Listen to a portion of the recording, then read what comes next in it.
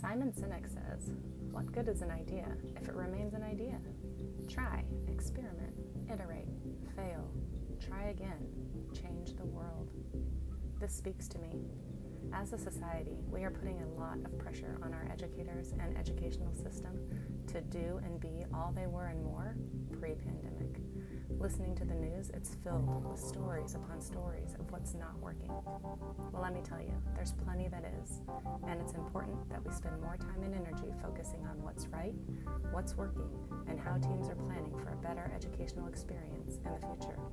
In Chat with Kat, I will introduce you to a wide array of educators and students, giving them a voice to share their bright spots, barriers, and the best part, what bridges they are building for a better tomorrow.